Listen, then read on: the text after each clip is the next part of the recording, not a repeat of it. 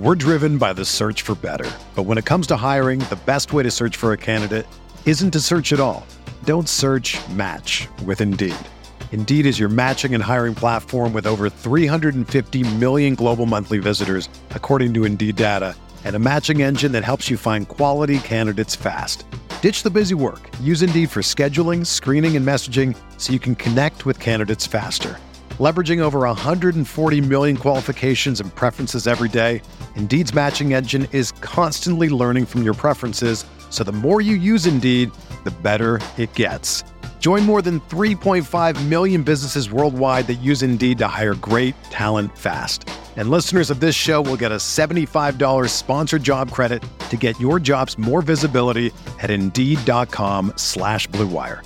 Just go to Indeed.com/Blue Wire right now and support our show by saying that you heard about Indeed on this podcast. That's Indeed.com/Blue Wire. Terms and conditions apply. Need to hire? You need Indeed.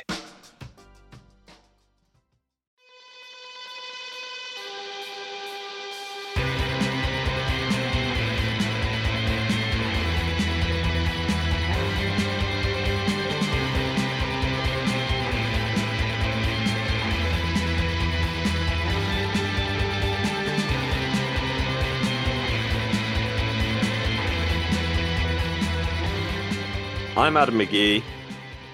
And I'm Andrew Snyder. And you're listening to Make Time for This, proudly a part of the Eurostep Podcast Network and the Blue Wire Podcast family. We are back after a brief hiatus as we lived it up in person. We got to know each other better. We watched a lot of live sports.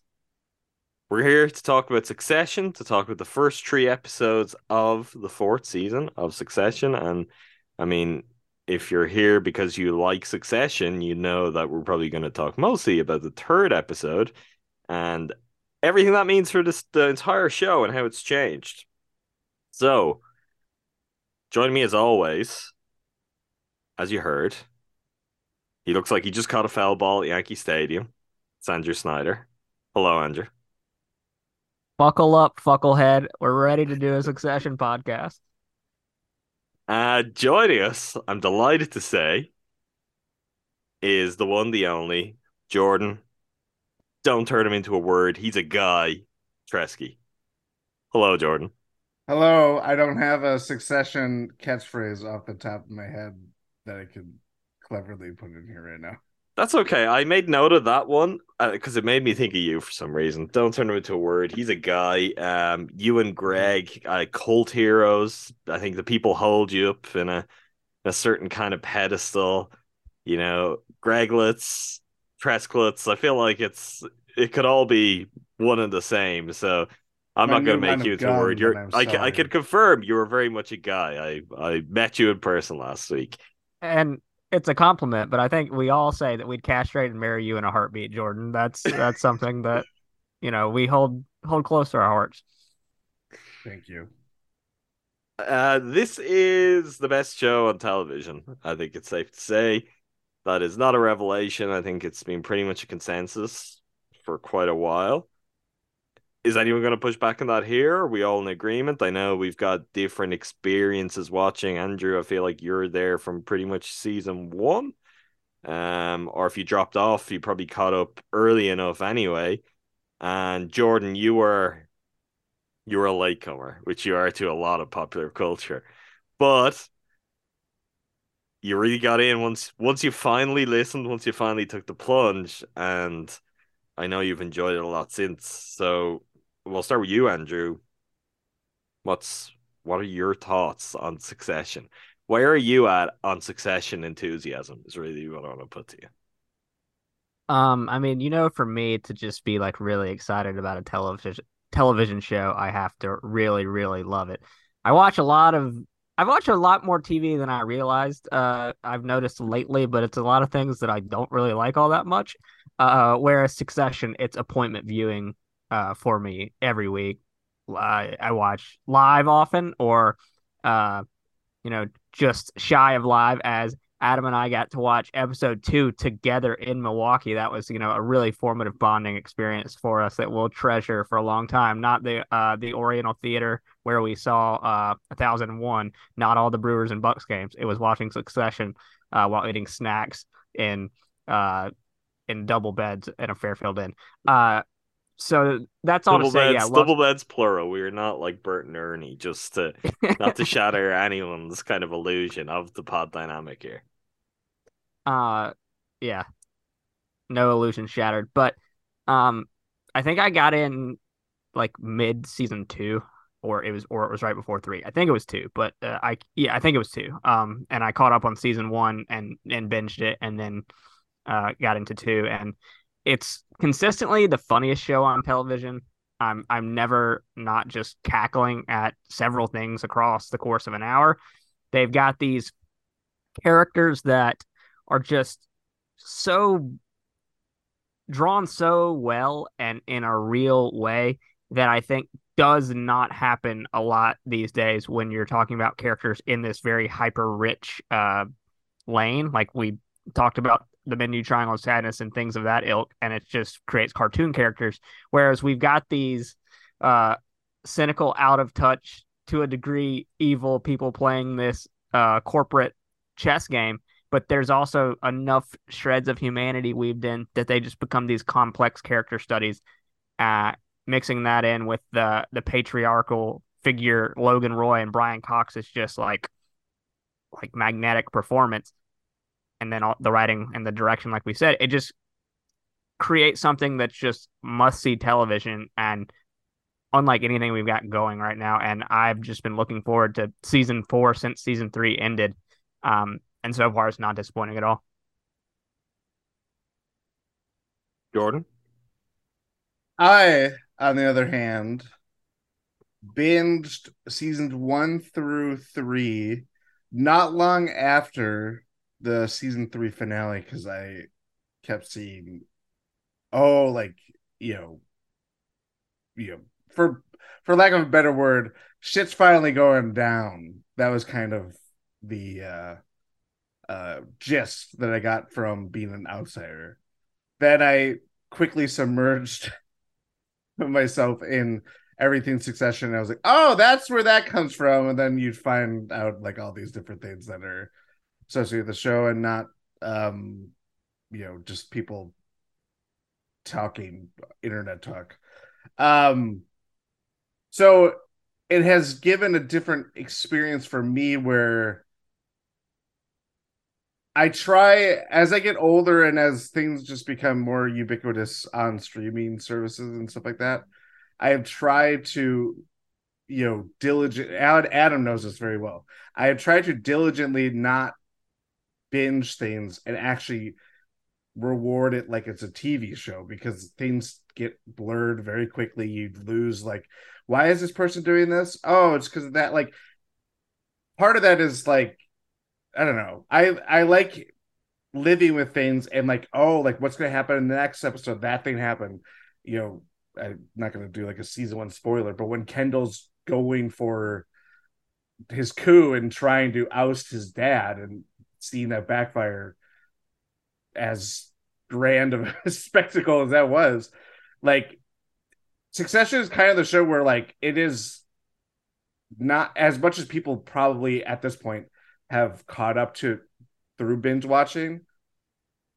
I find it to be like, I'm good after one episode. I can't overdo it because a lot of those episodes obviously is just like heavy. It's not something to be like, oh, let's go to the next one and like let's see how this thing goes. It's like, I feel like it's one of those shows that as much as it's part of this era and a huge hit for HBO, I just don't think it's like it's a show that's made for week to week, building suspense, seeing when the season wraps up and seeing when the big shoes drop, because they sure pack quite the punch as we now coming after Sunday night. Yeah, I want to double down on what you just said, because I agree completely, and we now both have the experience of we watch these all one after the other, and now, at least for me, the last few years have been living week to week and letting episodes kind of wash over me and process them. And I think it's so good for that. And even like you got time before the next episode, give it a rewatch and see what you missed on the last one. That's what I did for episode 2. Unfortunately, did not get around to doing that for episode 3. But there was a time in my early 20s where I thought I was smarter than I am, and would kind of do that with Mad Men during the final few seasons. And this is the first show since then that I felt the same way about, in that like I really just need to process each episode. Game of Thrones was appointment viewing, but I don't know that I was really just in there like really feeling the tits and dragons or whatever was going on. But yeah, with Succession, every F bomb, just swirls around in my brain for a week. It is the oldest of the old school shows left on TV. I mean, it is very much HBO have that going for them for anything that they release through traditional HBO rather than Max. That you still have the week to week, and I think they still understand it. And even more gradually, I think we've seen a lot of the streamers come to understand that model. Disney, for example, for any of their kind of big Star Wars, Marvel shows, they've gone week to week. And I think when things are good, they have certainly reaped the benefits of that, of letting it build, of one, because I mean, part of this too, and even when you launch a new show, I think there's this kind of feeling that, you got to give 2 or 3 episodes so people binge the first few and then they know they're in. Or like, they really don't, because there is something even with a new show, if it's like, 3 weeks go by, people start to really like it and they tell their friends about it. Well, then there's just 3 episodes for someone to catch up on, and then you're there for the ride. Amazon have started to do a lot of this, although their own variations. They do kind of 2-week, 3-week. The one exception really that is not going that route most of the time is Netflix. And to me, it doesn't help them in any way. I've just started watching Beef, the new Netflix show, and 10 episodes being there for me right from the jump does not do anything to inspire me. Even more so when you do find yourself, they're 30, 35 minutes. I'll watch a couple. And wasn't overly inspired. And rather than that just being, I'll check back in for 30 minutes next week. What have I got to lose? With all of the rest of it in front of me, I'm like, okay, I haven't been crazy about that. Am I ready to put down 5 hours to keep going with it? And I mean, the ultimate irony of this is, like, Succession is what TV is. As a medium, it's exactly what it was designed for. I guess the one exception is it's an HBO show, so it's not designed to have commercials in the middle of it. There's no ad breaks built in. You're not writing around that. But other than that, it is TV in the most traditional way possible, which is you're telling your story episodically, and those episodes matter. They're not something that the audience can decide to bypass and reshape how the story is told. These are options that weren't previously there, and I think there's a convenience to it, and maybe people saw the convenience even more so when the quality of shows coming out from streamers was maybe a little bit better than it's been the past couple of years, where it felt like there was a lot and, we just couldn't miss out. So it was convenient to be like, okay, well, there's 6 episodes of that show. Well, we can do that in an afternoon, or we can do that in an evening, and that's on to the next show. Where there has been a slowdown. I think it's been the world of TV. This is not the first time this conversation's been had on this particular podcast, has become kind of more disparate and diluted and I guess niche than ever before, where everyone might have their favorite show that they think is the best show on TV, but generally if you ask 20 people that, you might get at least 10 to 12 different answers as to what that is. Succession, in delivering itself in a very traditional television way, I think it's cut true to a point where it's kind of the consensus king.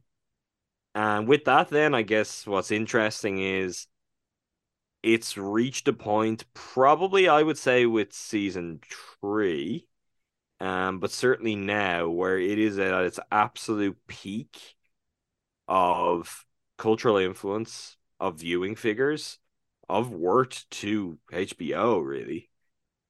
And yet, Jesse Armstrong, coming into the season, decided this is it. We're finishing with 4. I'm going to be increasingly interested to see as the season plays out what that looks like, because from what he has said so far, it seems like they finished shooting the season and he decided, you know what, that's it, that's good enough. So we'll see. That screams out to me that this might not be an ending that will satisfy everyone, because you might have some people being like, hey, that's not an ending. What kind of ending's that? Not everything's wrapped up in a way that usually will irritate Andrew and I. But So but it's okay, Jordan. You'll have plenty of opportunity to speak in a moment. The one thing I will say with episode 3, undoubtedly we were put in the end game of the show called Succession. And really, for many of the detours and the politicking and the gamesmanship that's taken place along the way, it's one thing this show started out as being, and I think it seems like we're gonna finish up as being that too. So at this point, I will say, one, if you don't watch Succession, I don't know why you're here. Just go watch Succession or just listen to something else. You've listened this far already. I mean, appreciate that, but you should really watch it, would be my advice. If you watch Succession, you have yet to see Connor's Wedding, the 3rd episode of season 4. Um, Spoilers ahead. I don't know how it's not spoiled for you already. I have never ever seen a shorter time frame where big publications were not just flat out spoiling the major, don't want to say twist, but development reveal in a show. So if somehow you do watch Succession, you've not watched the most recent episode, and you've got this far without being spoiled, get out of here. We're not going to be the ones who take the blame for being spoiled on you. So from this point on, we shall be speaking freely. Lock it in. All right, Jordan, do you want to come in with whatever you had there? And then Well, I was gonna say the Los Angeles Times read an obituary. Exactly. I think Vulture did too. Vulture just threw out a photo, like a in memoriam photo on like Monday morning, like maybe Monday by midday, and you're like, this is not. It's look, we could get sidetracked on that because this has increasingly become a thing. I've had this happen to me with things before. Andrew will know this is a crippling anxiety I have with movies when the release schedule will drastically differ from time to time between the US and Ireland. Generally, it doesn't happen for major blockbusters where you're going to have to worry about this kind of thing. But sometimes you'll get a 2-week break. It happens more often with kind of pretty notable filmmakers. I can give a good example. Beau's Afraid, the new Ari Aster film, which is out in the US on Friday. I've got like a 5 to 6 week wait for that, which at that point, like, that film is going to have moved into full on, oh, we're memeing it up on Twitter territory. I was like, what the hell am I supposed to do about it? So I think that all that stuff is Adam is afraid. All that stuff sucks. I really even I'll have seen it. That's an upset and a half. Yeah, I'm gonna make you go and see it like next week just to make sure you have seen it by the time I see it, so we can do. I'm doing the Air Beau is Afraid double feature, so don't you worry. Oh, that's a long one, but that's gonna be fun. Yeah, to your point, Jordan, on that, that's some bullshit. I'm glad all of the brands are so invested in being cool and taking part of the water cooler discussion on the most popular show on television. But that's really not it. I feel like that's even a step beyond. I know you didn't watch Game of Thrones, Jordan, but you will know that like regularly notable characters would die in Game of Thrones. Game of Thrones was famous for pretty shocking deaths or episodes that would just level half the cast. It didn't go down like that online or in media. I feel like even that 2 to 3 years ago, where I was really just like, and again, I believe Jesse Armstrong specifically, screeners did not go out to everyone for this episode, and those who did get access were specifically warned, one, obviously not to say anything, but two, not to do that. You need to watch this episode live, which people were doing, and I saw someone doing that, and I dropped into our group, our GSPN group, and I was like, look, it seems like this is an episode that we want to watch live or stay offline, which you stayed offline for a little while, Jordan, until you could do that. which in itself, like its own right, I was like, this is like saying something's gonna happen, and I was going in thinking something's gonna happen.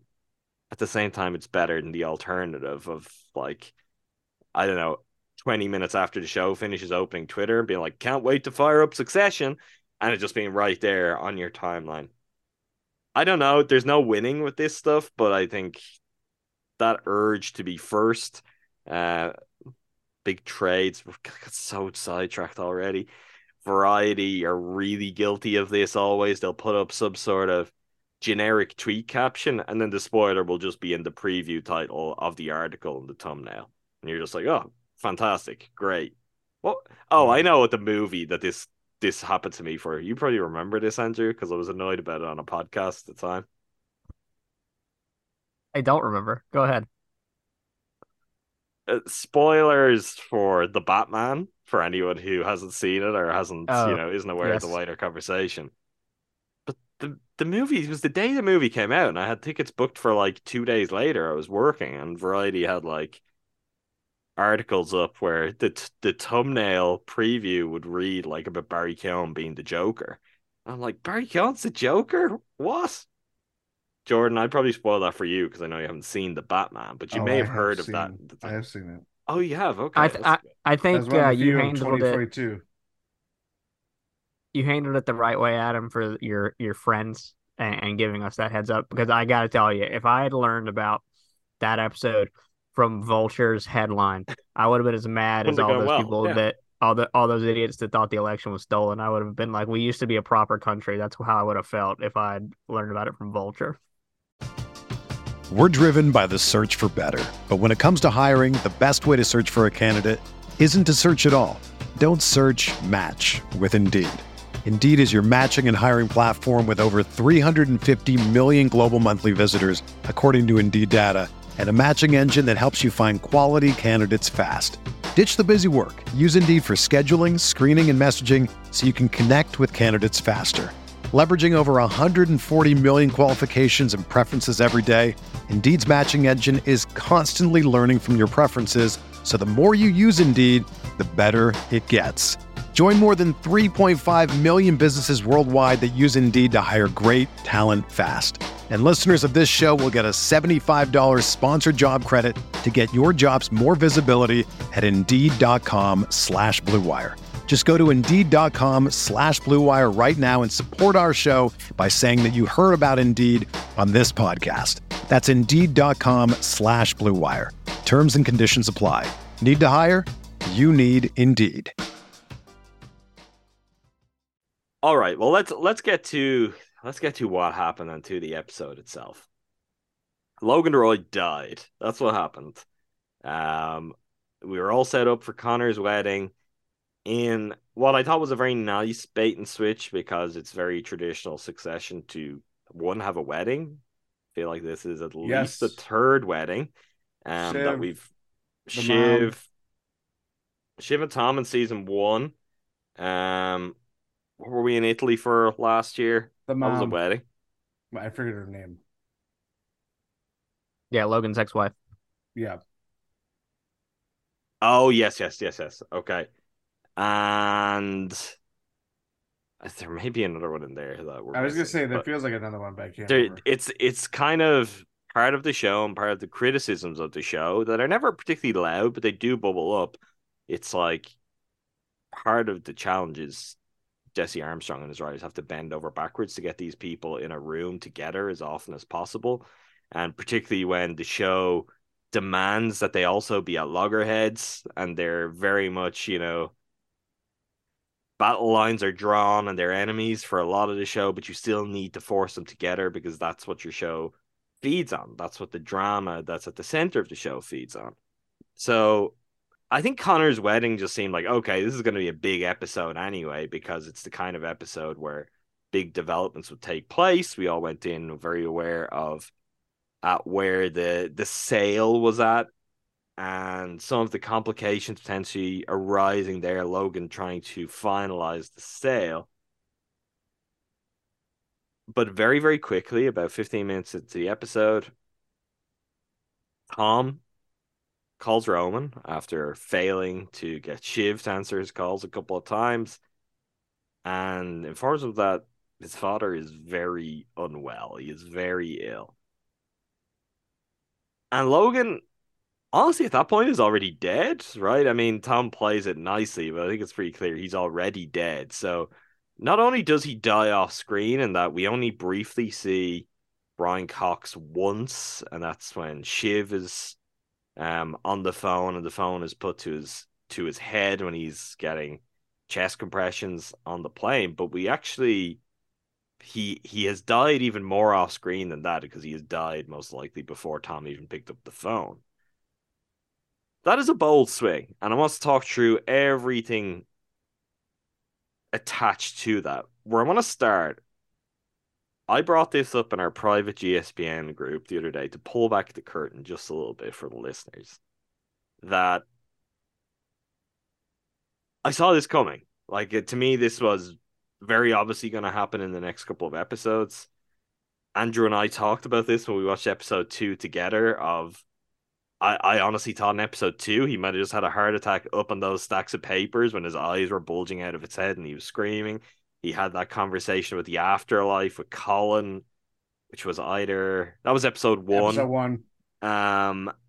And to me, it felt like very obvious that it was set up that was going to happen soon. And beyond that, again, the show just demands it. It's called Succession. I think the reason Kendall escapes his like almost certain death is purely because you can't really have one of the kids die before Logan. It doesn't make sense, because what would that do to how Logan views his kids if one of the kids he had fallen out with had died before he could make peace? Might change who he is as a character. It might change how Roman and Shiv and maybe even Connor view their father. So the show was always going to come down to Brian Cox had to go.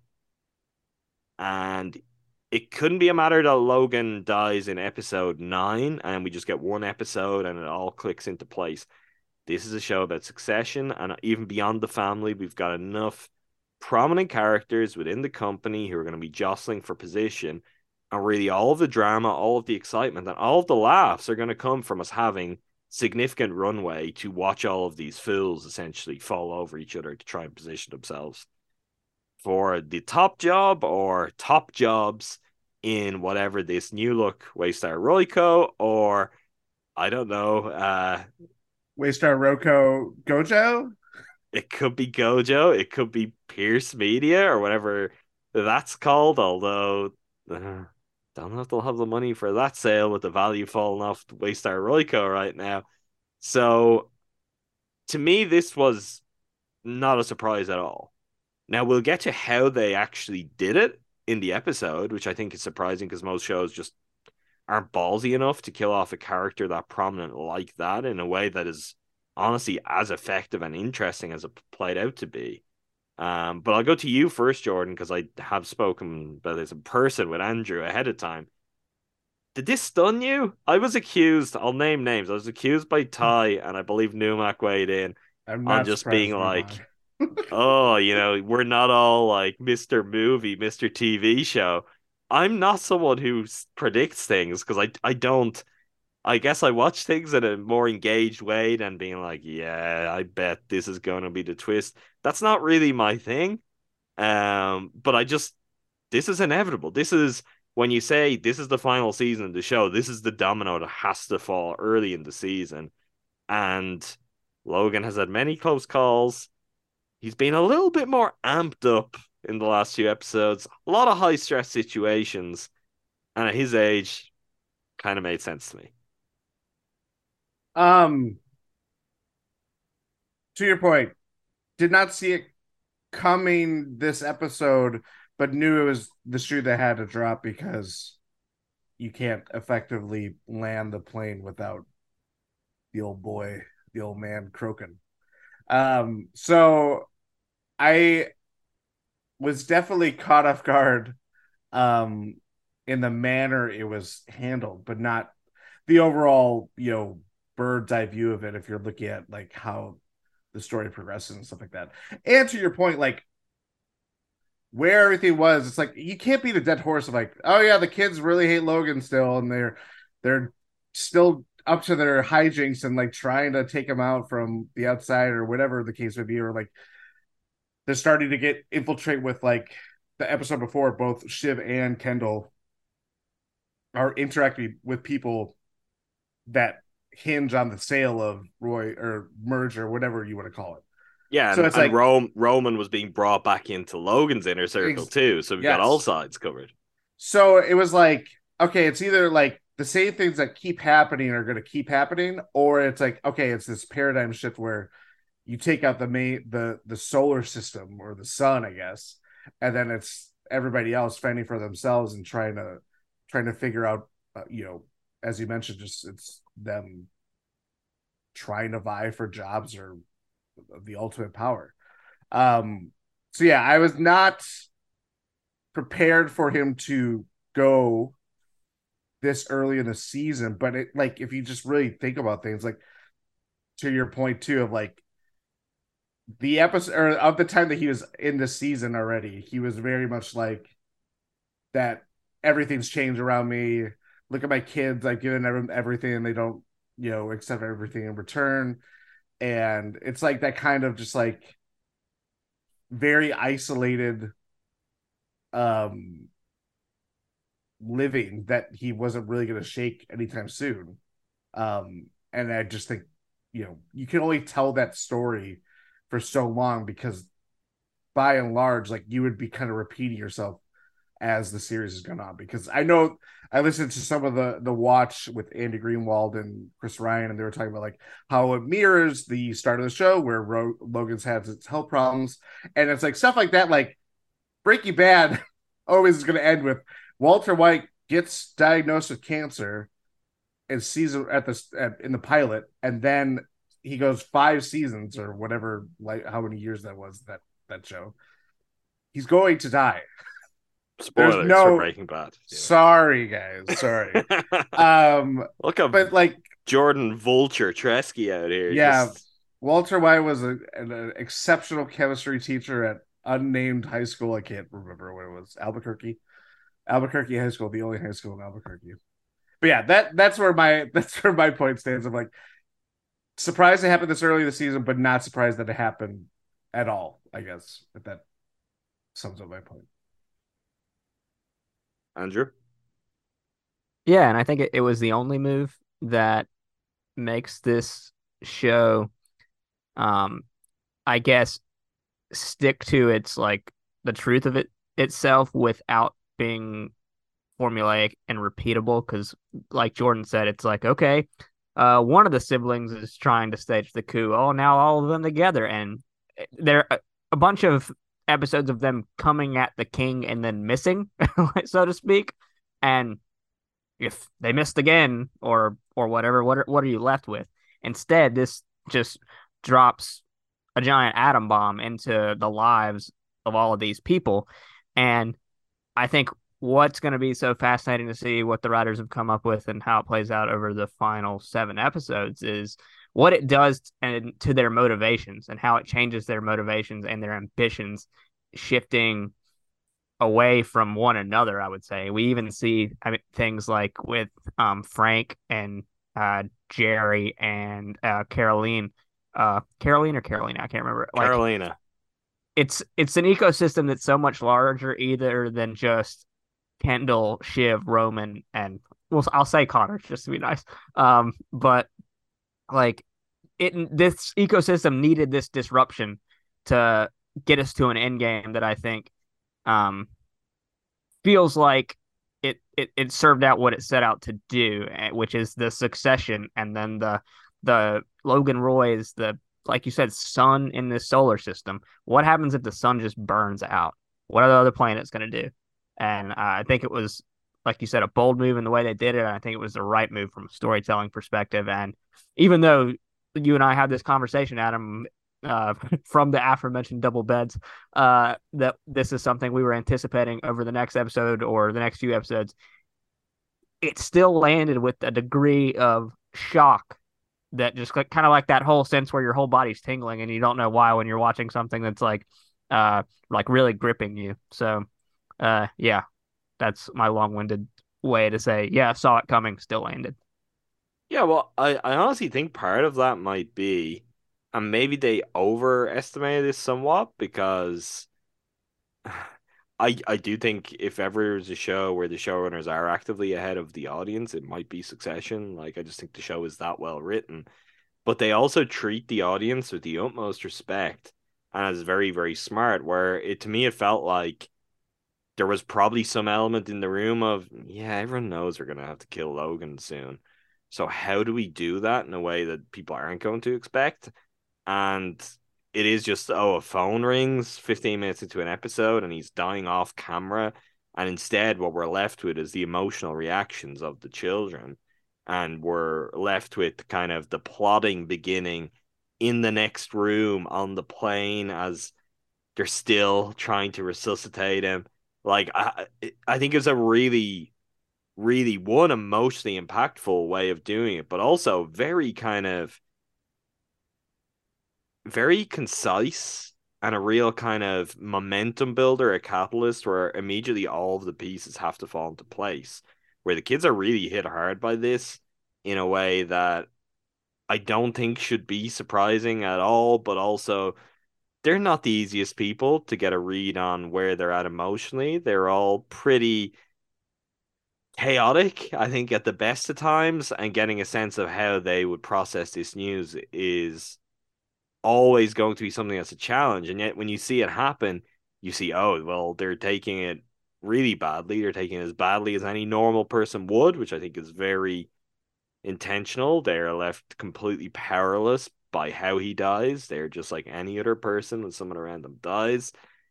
But I think even more than that, the line that Roman gives to him, which is one of the funnier lines, although it comes at a very sad point in the episode when Roman is on the phone and he's saying his final words, or he's at least trying to say something to Logan, and when he says you're a monster and you just win, that's what you do. That's the Logan problem, and that's also why you have to be killed off right now, because he does just win and he outsmarts these people over and over again.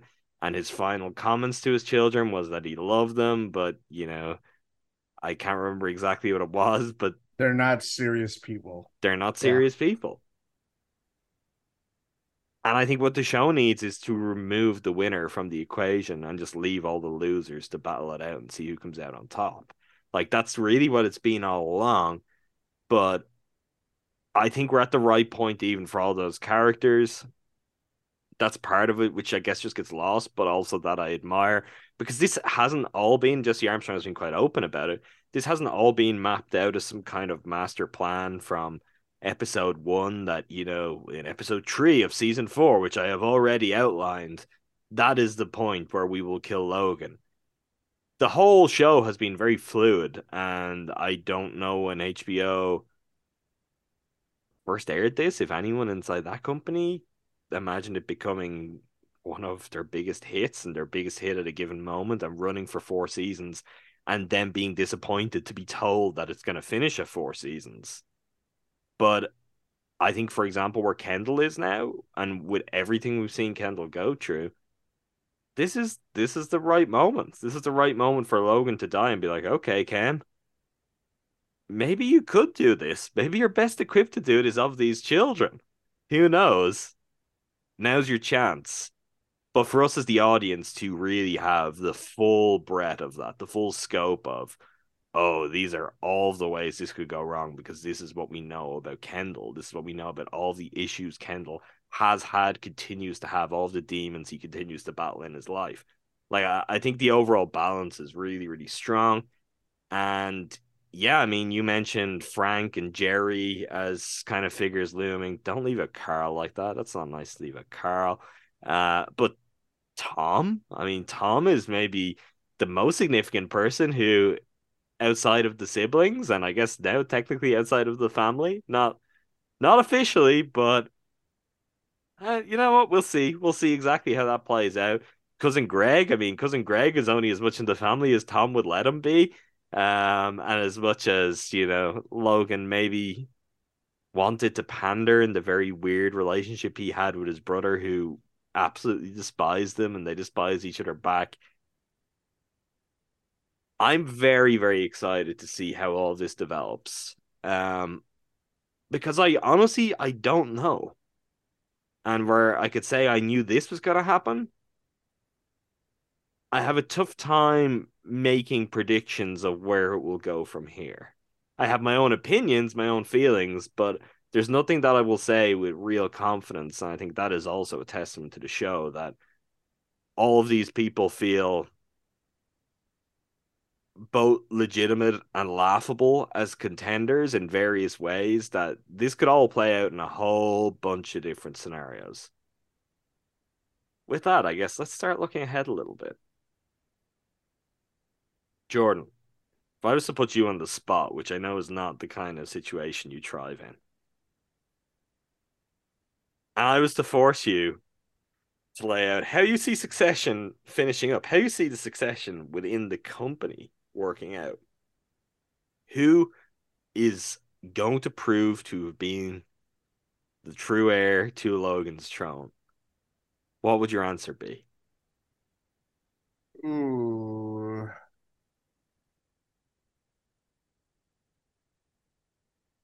Well, I don't want to have my allegiance to Tom sway me too much, but he is the person of, certainly if he's in the group of the kids, that has made the biggest leap or climbed the ladder the biggest. Whereas like the cluster of Jerry, Carl, Frank, and who am I missing? Someone else, not Hugo. Hugo's more of like a PR guy, right? Right. Or Well, handler. he's like an assistant or something. He's more like a Yeah. PA, I'd say. Carolina is head of PR. Carolina. I feel. Yes. Yeah. But she doesn't feel, until this episode, I would not have put her in quite the string pulling. But I guess, hey, if you're quickest on your feet, She wasn't and even in. you're on the like, plane, you've got the old bumbling guys around you. It's like, Mhm. yeah, okay, let me take control of this here. He took the punch best out of anyone on that plane. I'll say that. Yeah. She was. Yeah. She. I think she was preparing for that day. That was basically like how she interacted with it. We can't forget Carrie too. She definitely had one statement on a laptop somewhere that Oh, of she had course. ready, and She may have Yeah. supplied the LA Times with the obituary. Yeah. I mean, she called Kendall or one of the three of it getting leaked out and stuff like that. I don't know. I have such a weird, maybe because of my experience of just watching the show, that I really don't have like, and again, as you mentioned, it's foolish to kind of like, yeah, that's how it's going to end, because it's like they have not, as but the moment that you start to figure out things like, oh, this is where it's going to be going, look at where this is going, like it does not happen that way. It's, and partially that is a Logan Roy centric show where he's always the guy that has the answers. He's always like, just when you figured him out, he crosses you right back, kind of thing. So from that point, it's like it does feel like it's going to be total anarchy and all that stuff. On the other side, it's like I think there's as much room for someone that isn't a Roy to be picked. Oh, sure. And that's where someone like Tom that threads the needle. I mean, even the way that, as you mentioned, Logan probably has been dead for at least 5-10 minutes, and it's not even outright said until probably half hour in, to the point where I'm like, when this is all unfolding and that scene is, they're in the part of the boat where it feels like it's like a central room, or it's like not a central room, but it's like a wing off, and they're not showing anything. So I'm like, oh, this is gonna be like one of those classic, like they're trying to get the kids into something, like throw them off the scent. Logan's going to meet the Swede, as he called it, everything like that. So the way that everything was handled, and Tom is not even just saying that your dad is dead. You say like, they're doing chest compressions, but like still kind of like softening it enough where, there's still a chance. There's still a chance, and they have to ask Frank. They have to ask someone else on the flight besides Tom. That is like, is he actually dead? Kind of thing like that. Where like I don't know. Tom is just very, very much like he threads that needle of clumsily getting to the point, but he's does it also. away. I think he like obviously we've seen a lot change with Tom. He's not what he used to see. He is probably the nicest guy on the show. Like he is. Am I right in saying that Tom is from Minnesota? Wasn't that a thing? Yes, Like yes, yes. he is Midwestern nice, Jordan. Mm-hmm. He's delivering that phone call in a way that none of those New Yorkers would have delivered it. Exactly. He's I don't know. he's He's okay. the ultimate politician kind of way to do it. He's a chameleon. Yeah. Very much so, which a lot of the others are not. No. Even Tom's ability to be so feeble and be, I don't know, this kind of punching bag for Logan or for Shiv, and yet to then have a punching bag of his own with Greg and I guess his little Greglets. That is an example, I think, of the way that Tom moves through the space and maybe understands it. I'm inclined to agree with your feeling on Tom. And my feeling was with Tom a lot of the way going into this series. I just think he's maybe the savviest operator of everyone on Logan, which is not saying a whole lot. But it felt like he was having real success. He was also about to get even more power if Logan hadn't just died, right? Because Logan had said that Sid was about to be fired, which Sid with was Sid about to be fired, fired. Jerry was about to be fired. like ATN was going to be completely Tom's, and it was already getting to that place, but he was going to have full purview of ATN, and even kind of the walk and talk to the plane. It's like Tom has become Logan's guy. Like, does he like Tom? No, No. but he clearly recognizes, okay, this person is valuable to me. I can't help but read into the conversation that when we saw it happen was very much framed through Tom seeing that he was about to be divorced from Shiv, but I think may now even apply more so with Logan dead, where he talks to Logan about, are we good? And if this was to happen, where do I stand? And Logan's response was, well, if we're good, we're good. I think that is probably some foreshadowing, and obviously we have Tom scrambling to delete files off computers and that kind of thing too. Tom may well work it out and find a way to keep climbing or hang in there. But if Shiv doesn't bring him back into the fold in some way, I think it's tough. Tom might be out of allies. That's the whole subtext behind the phone call that Matthew Macfadyen just delivers so perfectly, because he's grieving a man who maybe didn't like him but respected him, and he's grieving what that means for his career potentially. And so you can see the wheels turning in his head about what do I have to do next. And then obviously he's also empathetic, sympathetic, whatever it may be, to his brother-in-laws and his estranged wife, whatever we're calling it. So there's a lot going on there for Tom, and he's got a lot to think about moving forward. I mean, I've thought about this a lot, and I've kind of just like broken it down. I mean, you've got the siblings, you've got Kendall, who knows if he's ready for this sort of swing again, to put himself back into the game, to be the big dog. I mean, he seemed pretty, all in on this side quest where he's going to create Substack plus Google plus whatever. He's an innovator, disruptor in the media space. What will this do to his addiction is another thing that I kept thinking about during this episode, because like times of great stress, what has happened to him in the past, and that's something to keep in mind. Shiv, Adam, you and I had a conversation about this in the hotel, about how she throughout the series has presented herself as the most put together of all of the Roys, but she's the most ahead of her skis in a lot of different moments. Then you got Connor. She's the least put together. She's the one that on the surface you're like, well, this is the obvious choice, because I mean, she's just not the obvious outward mess that Kendall and Roman are.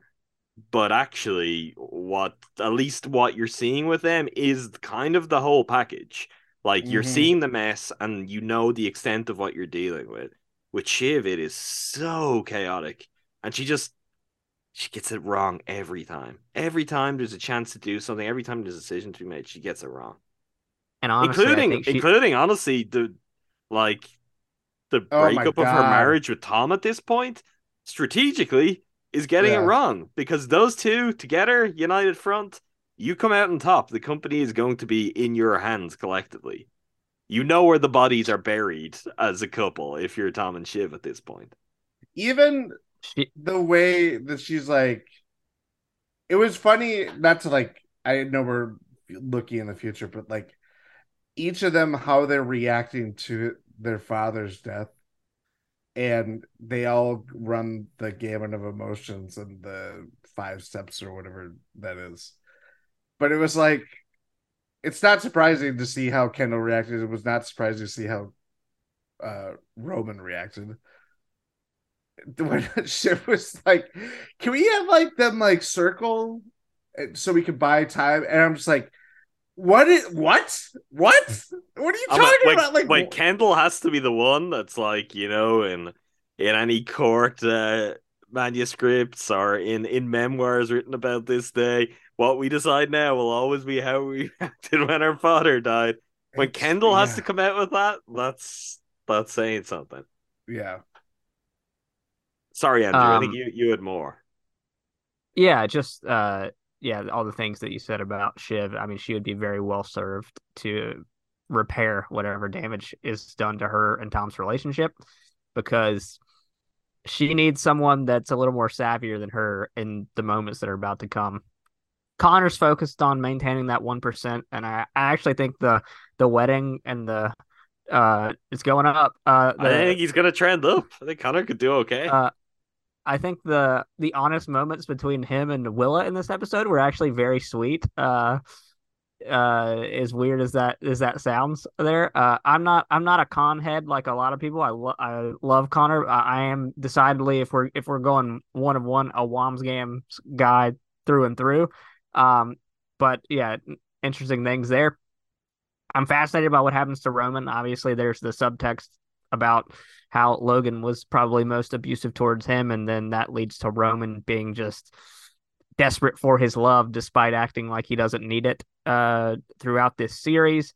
But also, he has shown the ability to be more savvy than his siblings in certain moments. I mean, just by the fact that was playing both sides towards the end of Logan's life, I mean, he was just keeping options open for himself.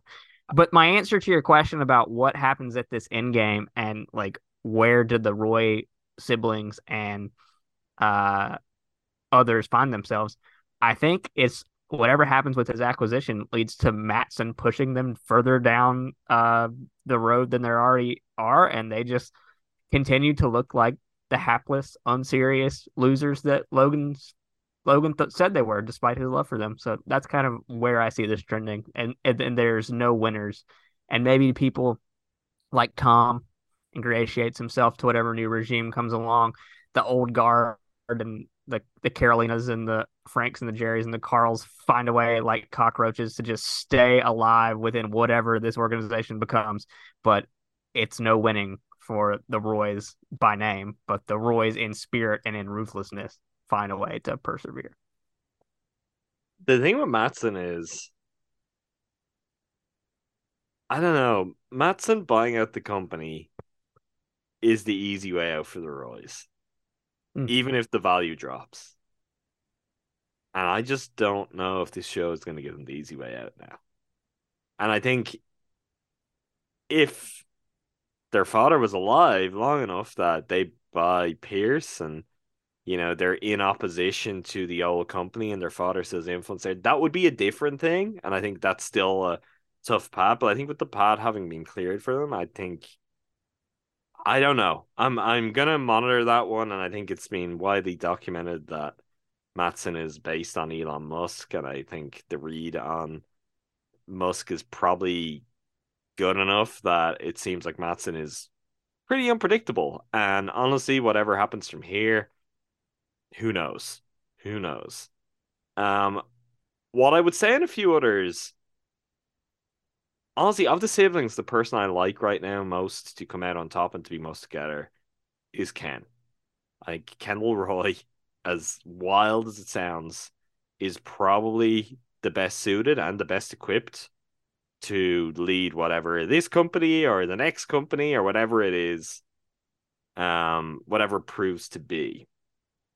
Part of that, I don't think Roman is that savvy.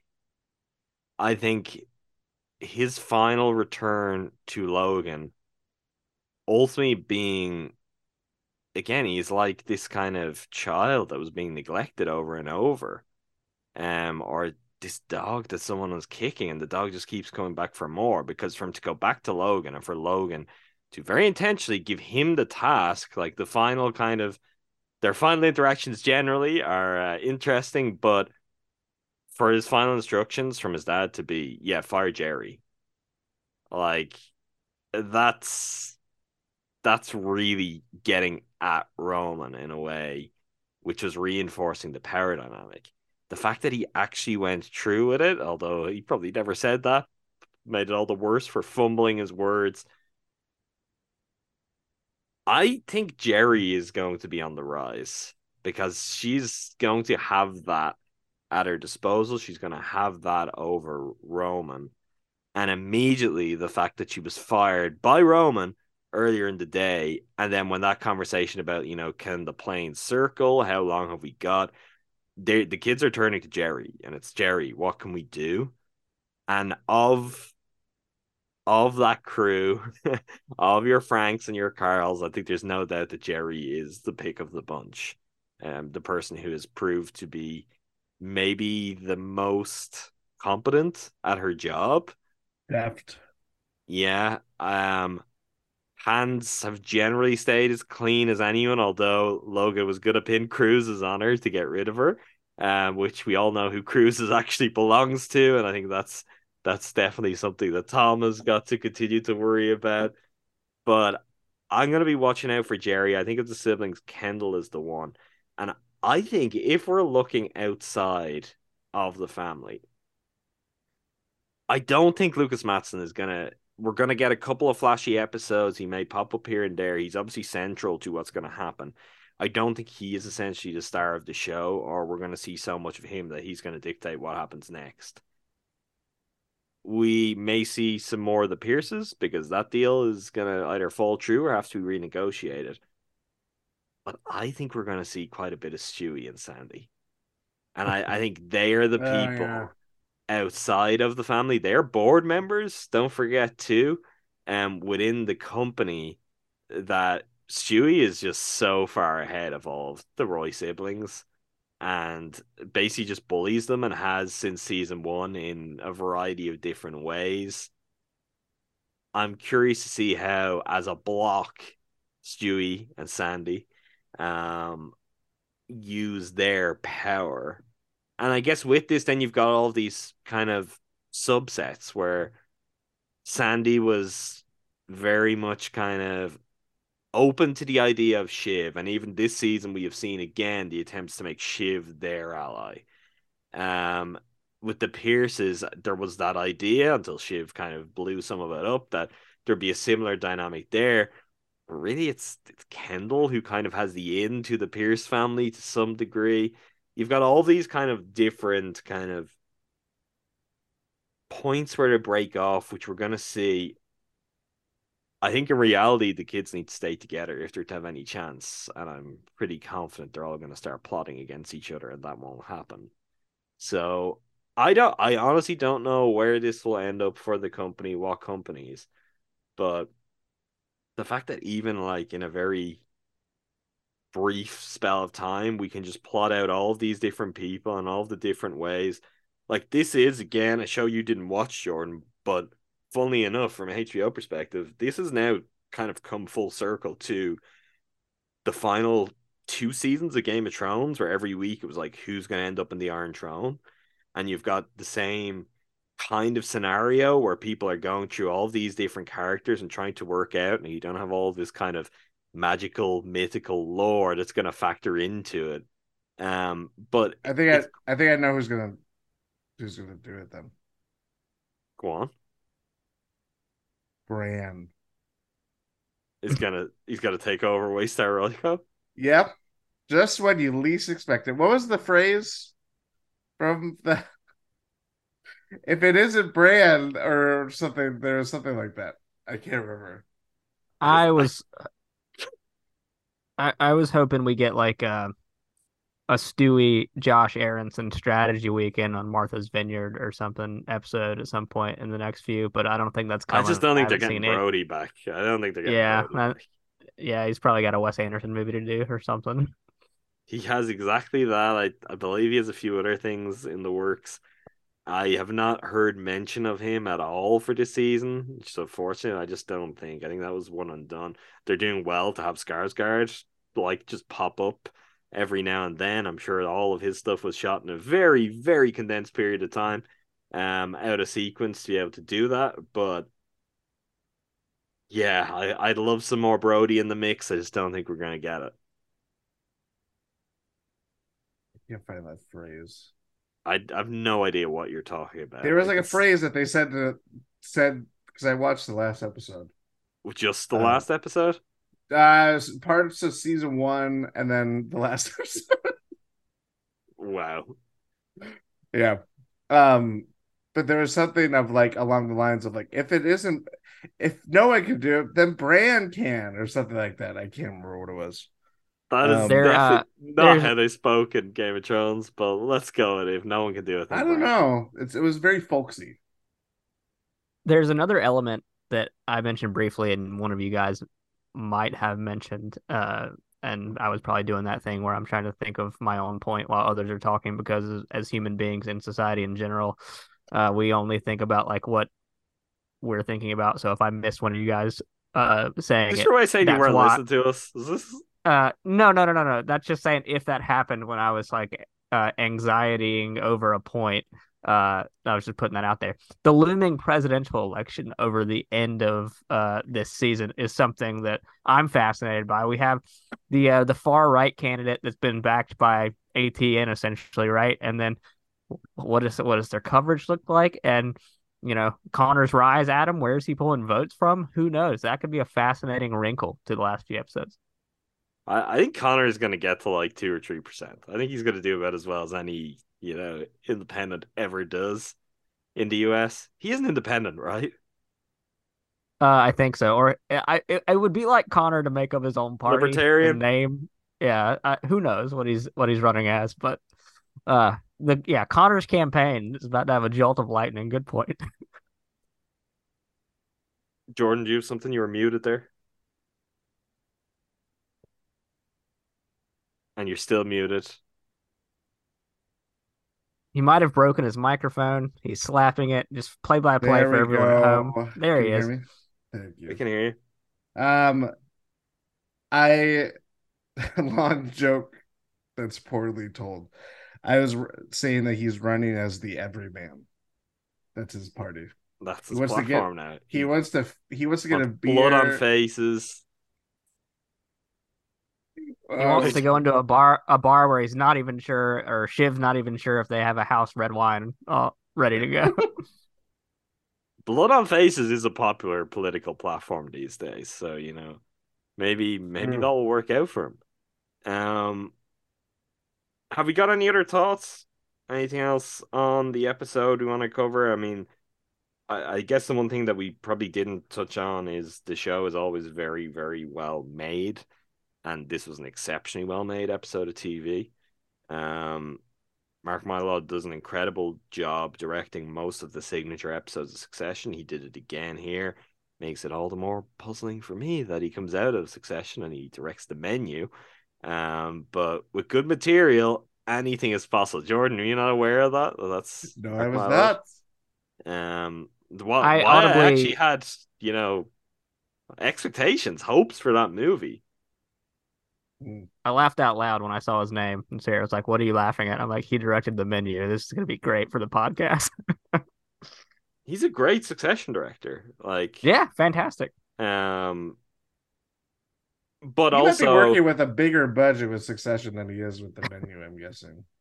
over the course of a season, yeah, I'm gonna guess so at this Mhm. point. But I mean, also he helped to shape it, but Succession has a house style at this point, Yeah. and it has a look, and it has a feel, and it has rules you got to play by.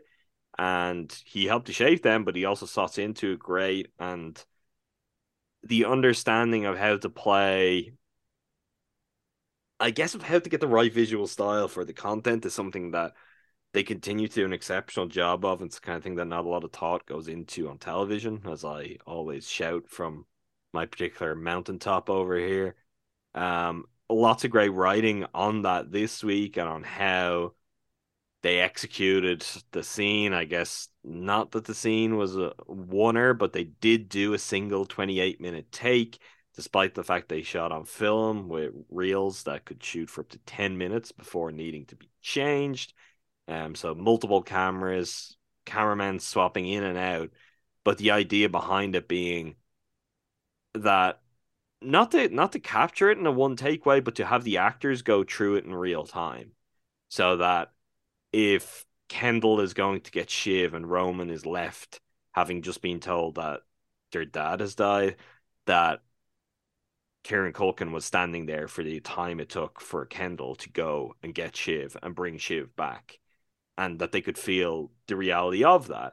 I mean, some of that does factor into how the whole thing looks, but it's a level of attention to detail in terms of performances that plays out really well. Adam Nayman actually had a great piece at The Ringer today, breaking down 10 of his favorite shots from the episode and really just showing, again, just how smart Mark Mylod was in terms of a lot of his framing and blocking decisions and tying in larger elements of the show, but also the things that are very specific to this episode, whether it be things that are being foreshadowed right from the jump, to kind of neat mirroring of key moments in previous episodes. Like, they just get it. Like, Succession is so well made, it is so well put together, and in a way that is not showy, in a way that I think is essential for it being the level of hit it is, because your average Joe is just not going to notice anything about how it's made. Like, literally nothing. They might have a vague sense of what the style of the show looks like, and that it's kind of handheld and it can be a bit juddery, and the cuts aren't always the sharpest cuts. That might be somewhere in their brain, but I don't know if even most people would be verbalizing that in a way where a show that is really kind of flashy visually, that wouldn't be the thing. But it's got the right, all of the decisions stylistically have been the right ones for this show from the jump. So, I tip my hat to the Menus Mark Mylod, to, you know, Adam McKay, a favorite of mine, who of course shot the pilot and executive produced the series, got the whole thing up and running. All my favorites. They did an incredible job in shaping Succession, and I think as a team, writers, directors, everyone who's come in along the way, they've done an excellent job of getting it to a place where, episodes like this come around and it's everything just hums. It's every decision is right what it needs to be. It's kind of a perfect TV show in that way, which should not be underestimated. And that filmmaking helps pull those performances out of the actors that they gave in that moment, like you said about them having to experience it in real time. Um, this is the Emmy reel footage for any of the people that are gonna get nominated for this season of television. I think, and this is very a scientific way to figure this out. Is I saw Sarah Snook trending after the episode, so I think she's the leader in the clubhouse for the Emmy for that scene. Uh, but yeah, like you said, Kieran Culkin, just the way that kind of filmmaking and the moments that we're being thrust into, and we get to see the different types of grief on different people's faces, was just really effective. I mean, we talk about these characters as they're bad people to a large extent just by the fact of the world that they live in and like what their company is largely responsible for in the world. Yet I found myself getting like a little emotional at just the idea of people having to watch in real time or learn and feel so useless in the wake of their father's death, and you're trying to piece together information. You don't know if what Tom's saying is right, if he's sugarcoating or whatever it is. And I think just that stretch and that filmmaking in that episode really just heightened the emotional stakes of Logan's death in a way where it didn't have to be him clutching his chest at ATN or something like that. Like you said, it's off to the side. Logan's the son in the universe, and now the focus is on everyone else. And to have it off to the side, off camera happen, and then just see him uselessly having his chest compressed and then under a sheet, and the focus just thrown on the people that are left in the wake of his death. The way it's all just handled was so good. And everything you said about the filmmaking is true, I'm sure, because I'm Joe Popcorn, so I'm not thinking about those things in the moment. And that Adam Naiman piece is great, by the way, as well. Favorite performances from our favorite performance. Let's narrow it down. Let's make you pick one. I'm not giving Jordan Tresky any room to wiggle here. From this episode, because you mentioned like Sarah Snook. I think everyone's great, and I've seen lots of people be like, "This is the one," and my personal one was different to what a lot of people said. So I'm curious if we go around the three of us here, are we coming with consensus or have we got different answers? Jordan, we'll go to you first. Favorite performance. Before I answer that, I'm gonna do a favorite line because I love it so much that it was in my head all day yesterday after watching it. Tom's line. That's what I introduced Andrew as earlier. I know, right? It makes me laugh so much because he's like, it's right after Carrie goes on this, like, she's clearly in shock and she's like smiling, kind of elated, but like, something happened. She just saw the person that she was in a relationship with die. And she's just very going through it, and they're like trying to like talk her, and it's like, we're gonna take care of business. Why don't you go in the back room or whatever? And she's like, okay, and not really responding to it. And they have to like kind of reassure her again. Then eventually she walks towards that part of the plane, and then Tom is immediately like, what the fuck is going on? And then his line is like, she's acting like she just caught a foul ball at Yankee Stadium. Just made me laugh really loudly in the comfort of my own home. Favorite performance, I would say Kieran Culkin, Roman, because it actually made him like a human. Roman could be very grating to watch because it's a very just like, I'm not saying that it's one note, but it's like it's so interesting watching like the kids. I'm just gonna keep calling the kids, even though they're not older or they are older than me. You can expect like how they will react, and this episode kind of reinforced that to a big degree. But like Roman, any episode, it's like, yeah, he's gonna say the same things over and over again. Just replace which genitalia he's talking about or F word. I mean, like, it's like, yeah, I kind of get it after a while. Like, which was Jerry's like, when he goes, I'm pretty sad. Yes. Or actually, it was even earlier. It was when he first meets her, and like, you're not gonna say something about penises or maybe vaginas. Yeah, which kind of does cover the full spectrum of Roman. And I think too, like what's interesting about him the last couple episodes, and certainly since everything happened in Italy, is that he kind of is not just towing the party line. He's actually kind of like looking out for his own interests, but also what's best for what position that he is stoked or carved out for himself. That's the phrase I'm looking for.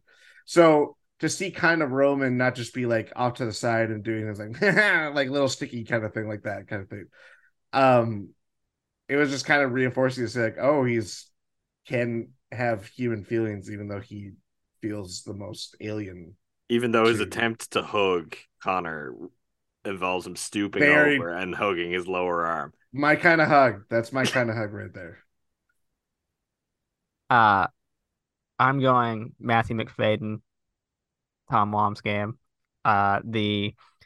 The subtlety in which he's playing everything in this episode, I think, is tremendous. When he's on the phone, just calmly, after clearly being in shock, replaying what has just happened on the plane and giving them sugar-coated information. And then when Kendall asks, "Is he okay?" or "Is he good?" and he's like, "He's not okay. He's not good," and just like that continued delivery. And then obviously, it kind of peaks for me when he's got his own moment of privacy in the separate room and he's on the phone with Greg trying to get his ducks in a row. And he laughs to keep from crying to Greg and tells him that at the end of the day, Logan was just an old guy who fucking hated you. And then we see him just kind of like shaken with the impact of the moment. And then I think this is partially just down to the fact that he's tall, but the physicality of him just embracing Shiv after her mini press conference and just the quietness of that moment and all the baggage and damage that relationship has gone through. I think that performance was the one that I was most interested in, even if Kieran Culkin and Jeremy Strong and Sarah Snook got to like really uh, play the grief instruments. I'm going with Alan Rook. I'm going with Khan. I knew you were gonna say it. I know I was really like struck and moved by. I think his performance in this episode is absolutely fantastic, and I just think one, he is literally the forgotten Roy child, so everyone does this anyway. But two, it's just kind of like he's almost he's billed as a regular, but he might as well be a guest star on the show, and he's just this kind of bombastic, like jokey character in a way where he doesn't even get like Roman's moments where we do see Roman be genuinely vulnerable, honestly, quite often. Like, yeah, he might behave not like any other human that anyone's ever known, but we get to see him kind of go through human emotions, it feels like, pretty regularly. Like, Connor's just on another planet, like, for the entire show. And I thought there was something about his reaction, one, his kind of immediate, oh, well, he always hated me, like, and to then some real emotion, to then the kind of range of emotions that he goes through from the start of the episode over the wedding to the end of the episode when he actually gets married. And I thought ultimately it being called Connor's wedding, I was like, fuck yeah, this is Connor's episode.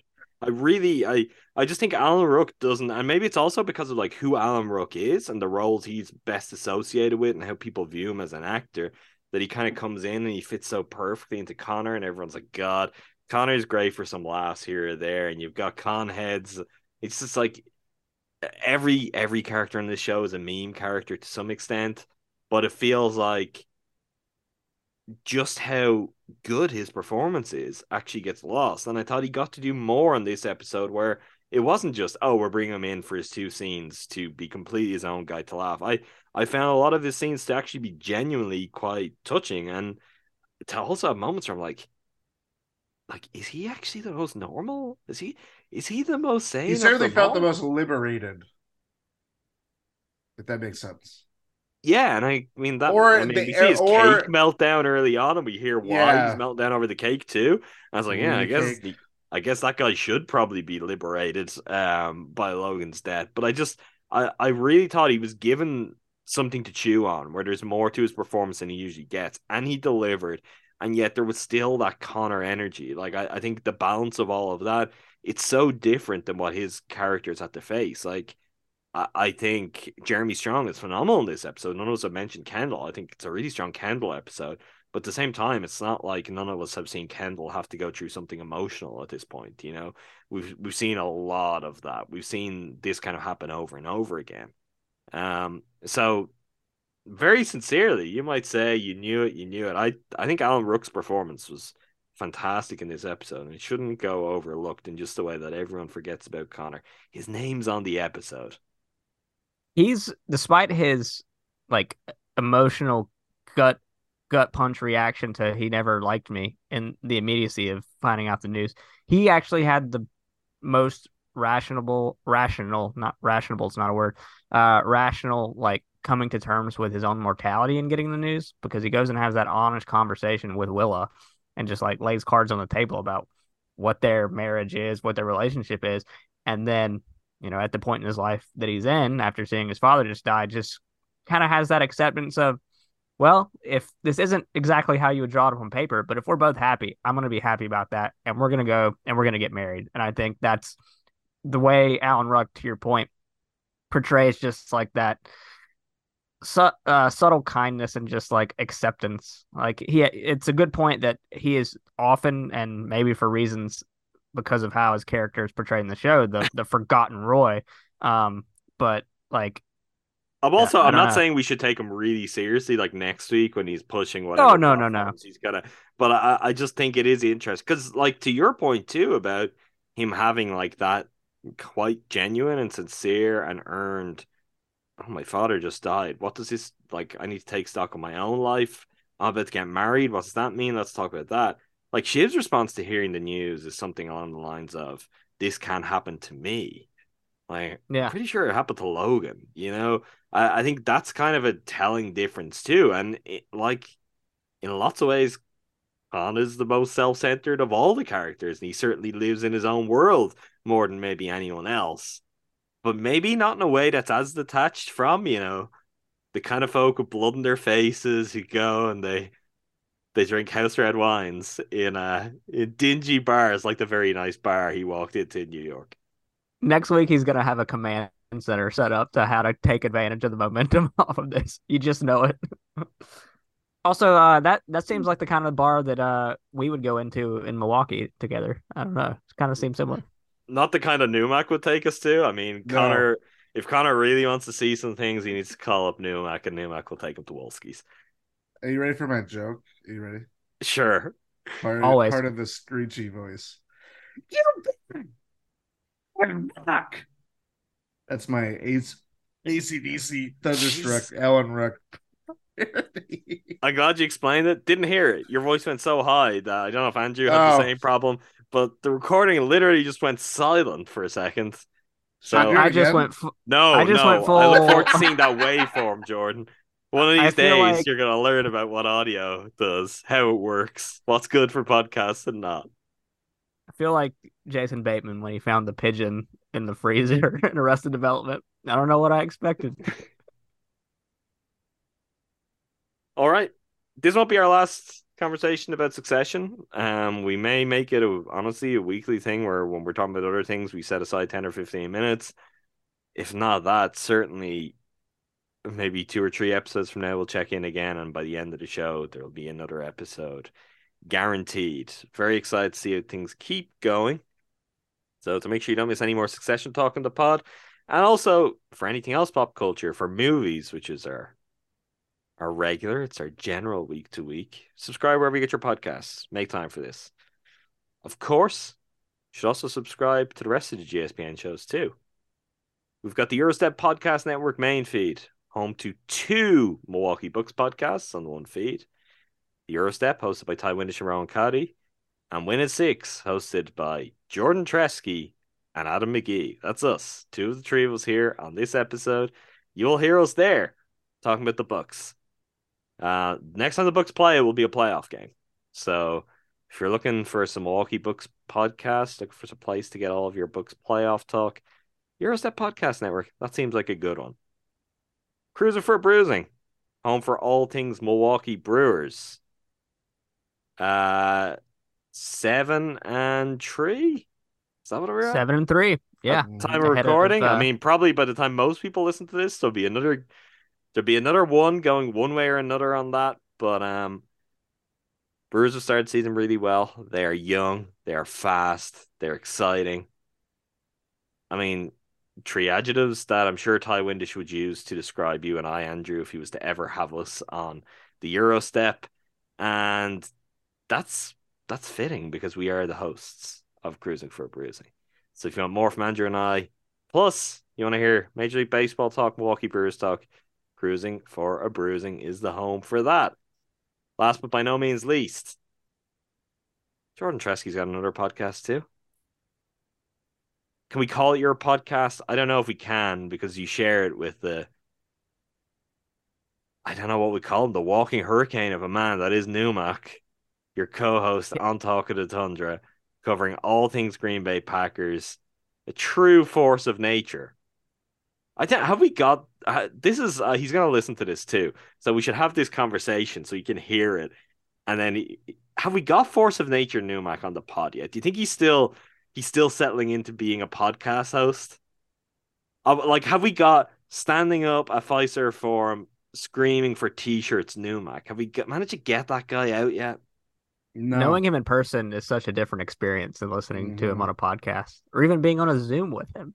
I mean, this man was catching t-shirts like it was nothing, shouting for t-shirts. He had a sleeve of cookies on the console of his truck.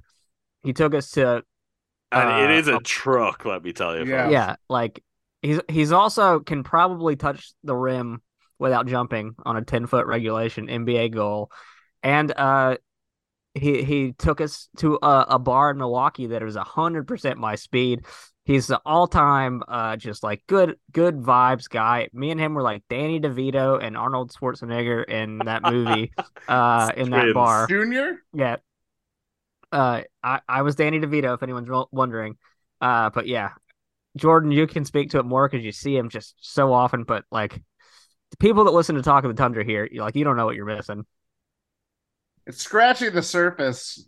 We'll get it there. We'll get there. I'm putting it out of here because I know he's gonna listen, and I hope he's probably not gonna be happy that we're having this conversation. But this is me prodding him. He's gonna Oreo.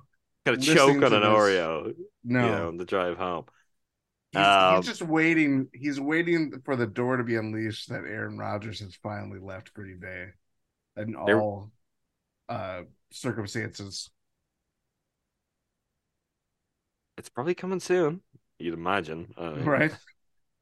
So if you want everything, Packers, you want to be right on top of all things Aaron Rodgers. And if you want to hear when, it becomes Numac, tune in to Talk of the Tundra and you won't be disappointed. You can also find us at joinrepod.com/make time for this. If you want a new place to listen to all your favorite podcasts, all of those GSPN pods I just mentioned, you can listen to them there if you want. If you want to chat up with the hosts, you can go to joinrepod.com/make time for this. Go to our room. If you have any thoughts in succession, comment under the episode. Go back and forth. Let us hear what you think. If you're into that, you can also get in the Discord. gspn.info gets you a link to our Discord, link to everything else we do. And trust me, we do a lot. That's pretty much all of it for now. Until next time. Thanks as always to all of you for listening. Thank you, Jordan. Thank you, Andrew. Thanks, guys.